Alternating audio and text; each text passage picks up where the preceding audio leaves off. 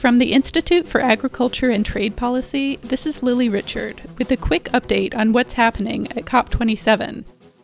It's November 10th, and we're partway through the first week of the conference. IATP's Sophia Murphy and Shefali Sharma are on the ground in Sharm El-Sheikh, and they have been busy. I spoke with them yesterday, but I wasn't able to save the audio from our call.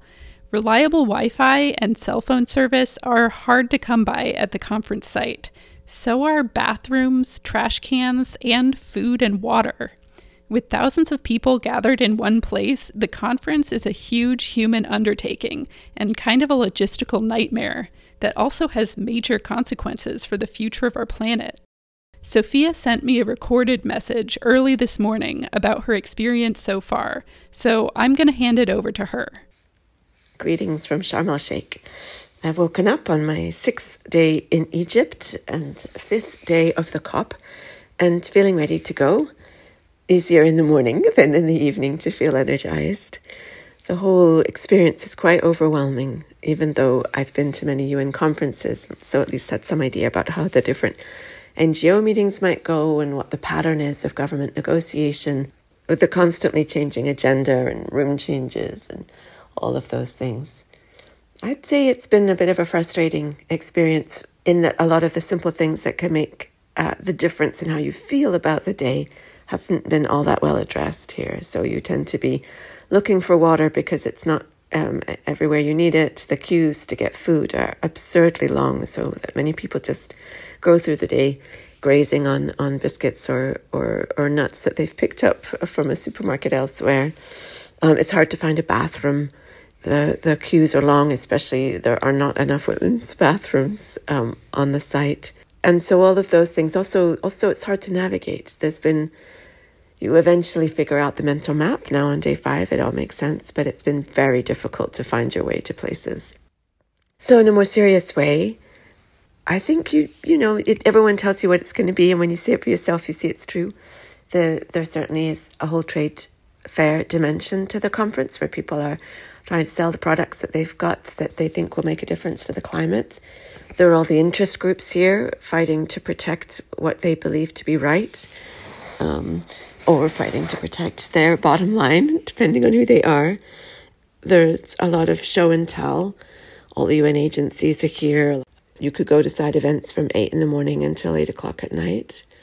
There's a huge number of people. I think there was some expectation before we started that there maybe wouldn't be as many people in Egypt as at some COPs, but I would say that has not been borne out. There certainly seem to be tens of thousands of people here. I guess one of the most exciting things from our point of view at IATP is that there was a fairly good, if not flawless, report from a group that's been advising the UN Secretary General that has come out clearly calling out the non-state actors, which that includes multinational corporations like Coca-Cola or Nestle. And that report calls out the need for real commitments and suggesting that a lot of the net zero plans we've seen are not that. They're not commitments to mitigate, to cut emissions, and then to clean up the activity that's left. So that was good. That was hopeful. That was 2 days ago now.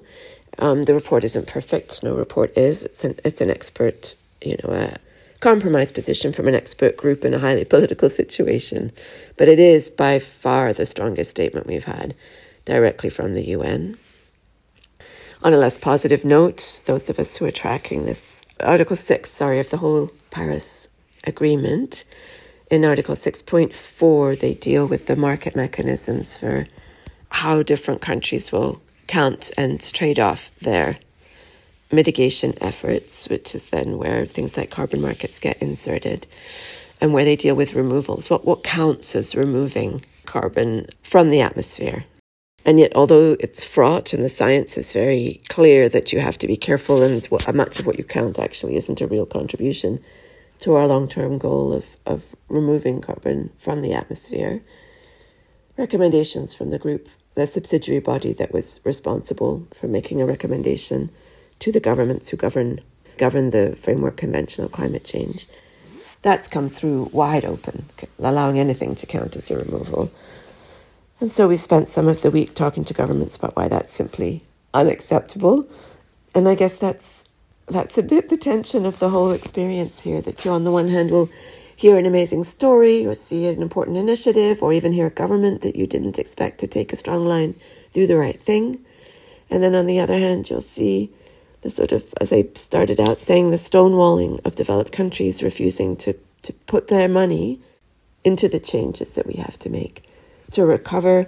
For many countries, it's simply that there is no recovery. Their island is going under, their shores are battered by storms, and they're having to build whole new infrastructure to live in this new world. Maybe that's one of the things that I've also thought about since coming here, about how climate change is upon us for many millions of people in the world. It's not something that has anything to do with 2030 or 2050. It's here and now, made where they live unlivable or made their livelihood impossible. And you can see how reluctant developed countries are to acknowledge that. In the context of the negotiations, they'll say everything you like on a side panel, but they're not going to admit to it in a place where they then might be held accountable for putting some money forward and trying to also make the changes. It's I guess, about two things. There's the money, but there's also the way we need to change how we behave. So in these last few days, I'm expecting more of the same, finishing exhausted on Saturday. My last day, Saturday, is actually the Agriculture Day, which is the day that's both dedicated to agriculture. There's sort of themed days here, and that's the Agriculture Day. It's also the Methane Day, picking up on the Methane Pledge. There'll be some kind of summit 1 year on. There'll be probably something to show around the oil, gas, energy sector on methane. Don't expect anything much to show on agriculture, sadly. And I'm not sure about waste. That's the third sector. Of course, IETP has been actually is about to release its report that counts the methane emission from particular meat and dairy companies, the largest in the world, and the scale of their emissions. But I'm expecting there'll be more announcements, maybe something positive about what will be done. We haven't seen a lot of activity in this year from the governments who signed the pledge. And actually just reducing methane is tricky. It's one of the other things that's clear to me about climate change in food and agriculture, that if you try and reduce it to, say, carbon removals or methane reduction, you're entirely missing the systems that food and agriculture operate within. And you're probably going to disrupt other things in the system if you only focus on one gas or one target. So there'll be that kind of planning and looking ahead. And all of those who are staying here will probably be looking for a quiet weekend in order to have the energy for next week's negotiations. There's no sense yet that there'll be a big breakthrough in those negotiations. It's a bit early to tell if that's true or not.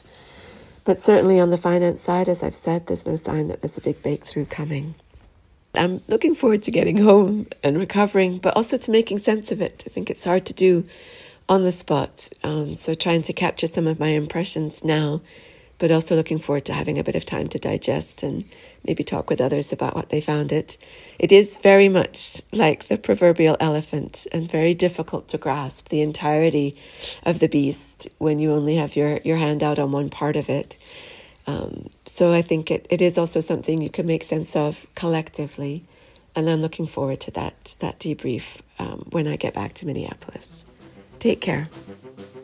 We'll be bringing you more updates from the COP as they come in, and a final episode in our Talking COP27 series 2 weeks after the conference wraps up. For more information about COP27, including a rundown on Article 6.4 and our forthcoming Emissions Impossible report about the methane emissions of the largest global meat and dairy companies, visit our COP27 web hub at iatp.org/COP27-2022.